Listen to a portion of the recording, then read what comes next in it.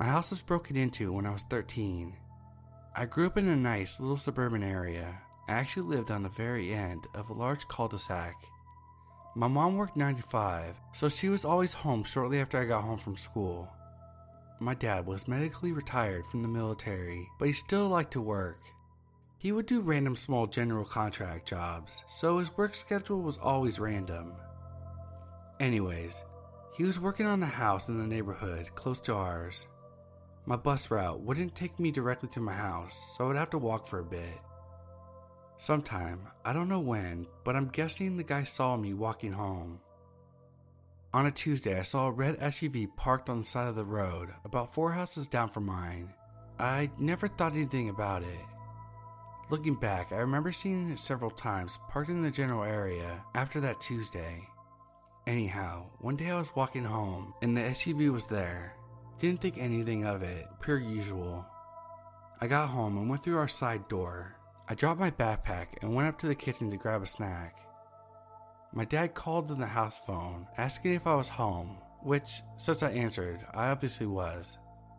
He had forgotten his notebook and wanted me to grab it for him, so I hung up and ran up the stairs to get it for him. He was going to meet me in the driveway. I heard the door from the garage open. Thinking it was my dad, I yelled, "I'm getting it." I heard footsteps, and I could just tell it wasn't him, so I sprinted downstairs and opened the front door running outside. Luckily, I saw my dad's truck, and he could tell something was wrong. I told him that someone was inside our house. He stopped the truck, gave me his cell phone to call 911, and then he went inside. I'm guessing I scared the guy when I ran because he ran too. My dad ended up seeing him run and also saw his face, but he couldn't catch him due to his injuries. We called the cops and they came, and we gave them our statements. Anyhow, to make a long story shorter, they ended up catching him about 20 to 30 minutes later. My dad gave a positive ID. They took him in and ended up towing the SUV. In his bag that he was carrying, he had a gun and zip ties. He had a bunch of other stuff in the SUV. We were pretty sure he was there to take me. I don't know what would have happened if my dad hadn't forgotten his notebook.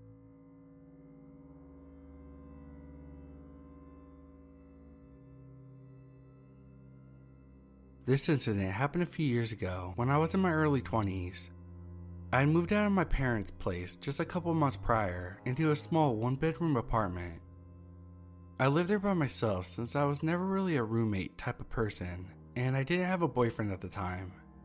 It was on the first floor of a 150-year-old building, beautiful and well maintained, but definitely had a few issues like uneven floors and crooked doors. I still loved it though, especially since it had a bay window in the bedroom that overlooked a little park.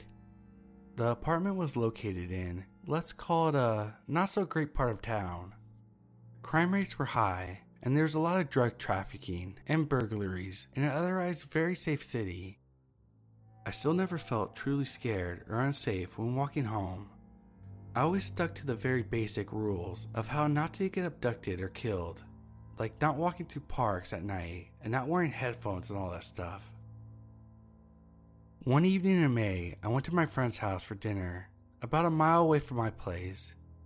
At around 1:30 in the morning, I decided to leave and walk the short distance home. Since I had some wine, I didn't feel comfortable driving my car and left it parked there to pick it up the next morning. The streets were really quiet. It was a cool night on a weekday, so I didn't see a single person for almost the entire walk. Unfortunately, that changed when I was reaching my apartment building. I was still a few yards away when I saw a woman standing in the front door pressing seemingly random buttons on the intercom. There were only 5 apartments in my building, and I knew all of the tenants. She certainly wasn't one of them. She wore a shabby beige jacket, and her hair looked like it hadn't been brushed in a while. She seemed a little disoriented, and something about her gave me a very uneasy feeling. It might have been the way she moved, a little slower than a regular person. Or maybe I was just paranoid because it was the middle of the night. I decided to take a little detour around the back, hoping that she would be gone when I came around from the back. When I turned around to my street again, she was still pressing buttons on the intercom of the building next to mine. I crossed the road, thinking that she'd probably not notice me if I walked from the other side of it. However, she did notice me when I was a couple yards away from her. She stared at me for a few seconds and then started to slowly walk towards me. At this point, I was seriously freaked out and just ran past her to my building, unlocking the door and pushing it closed as fast as I could. I ran up the stairs to my apartment, went in, and immediately locked the door behind me. I started to calm down a little bit and felt silly, thinking that I overreacted about a slightly confused person not doing anyone harm. I went to my bedroom window to see if she was still out there, and when I drew my curtains, I almost screamed. She was standing right beneath the window, looking up at me with the creepiest and unsettling smile I've ever seen. I panicked, and after freezing for a second, I went to grab the phone to call the police. When I came back to the window, she was gone. I couldn't see where she went because the trees were blocking most of the view of the street. A few minutes later, I saw a police car. They were circling the block 2 or 3 times, but I don't think they found her. Thankfully, to this day, I haven't seen her again, and I have moved to a safer part of town. Her creepy smile still gives me chills when I think about it. I hope we never meet again, lady.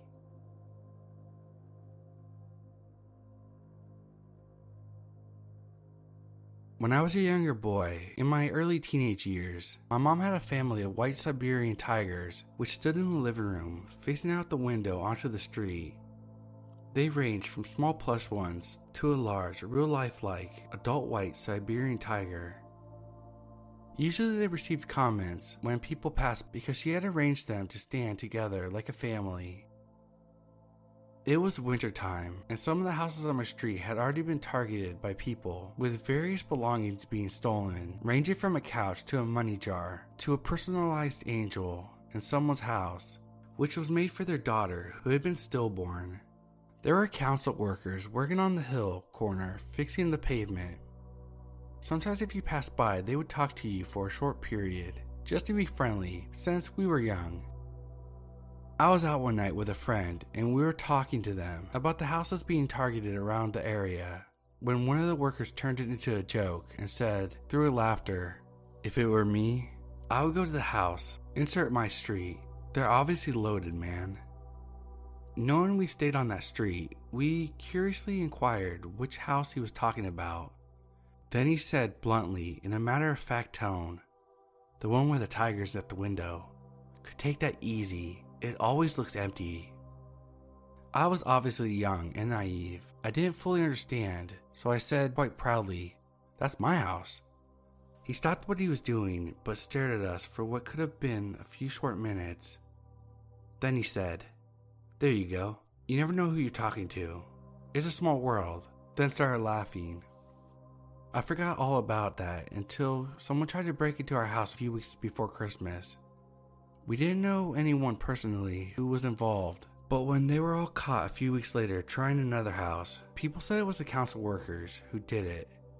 They apparently weren't really workers, but were using it as an excuse because no one can remember seeing a van, and they were all in plain clothes, with a vest, without a logo on back.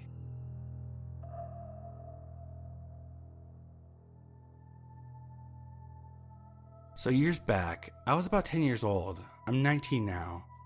My dad and I lived alone in a studio space, in a condo. There was this one time before I went to sleep, I asked my dad what time he would be able to get home. We always slept beside each other, and I can't sleep well without him beside me. He said he won't be able to come home that night because of a heavy workload, but will be able to eat lunch with me the day after. So I did my usual routine. I turned on the lights and turned on the TV and went to sleep. This was my way of sleeping alone, since I was a pussy back then. I need loud sounds and bright lights. I woke up at 2 or 3 in the morning, and the lights and the TV were off. I was scared shitless, but then I felt my dad beside me, so everything was okay. I hugged him tightly and went back to sleep. The next morning, I woke up without my dad beside me, so I assumed he left for work. So I called him to ask him if he had breakfast and all that. I was on the phone with him and I asked him what time he went to work. He then was puzzled and said he wasn't able to come home and he's still in the office and will go home at lunchtime. Then it hit me. Who the hell slept beside me?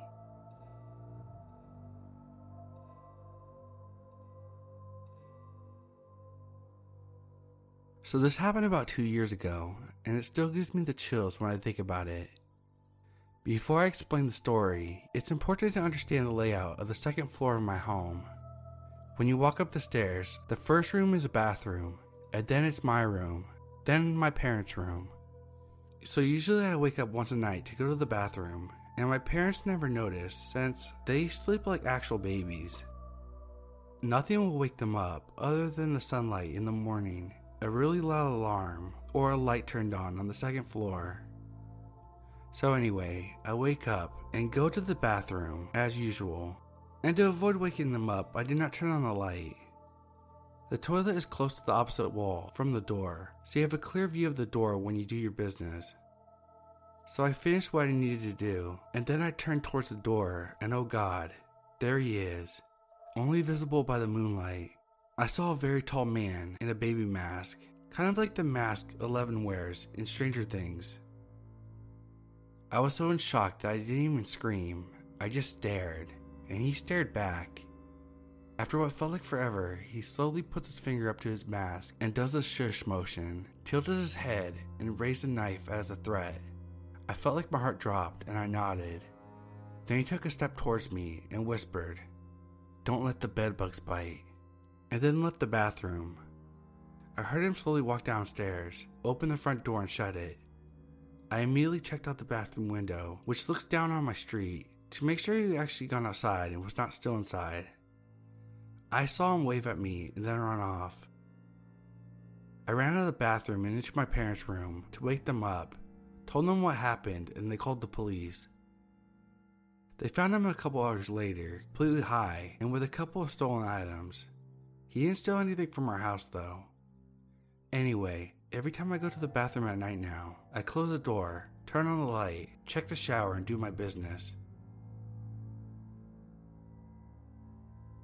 Okay, this is bad vibes. That last story is claimed to be true, but I don't know if it is or not. You never really know. If you stay to the end, thank you. I really appreciate it. Make sure you hit that like button. But anyway, have a good night. And don't let the bedbugs bite.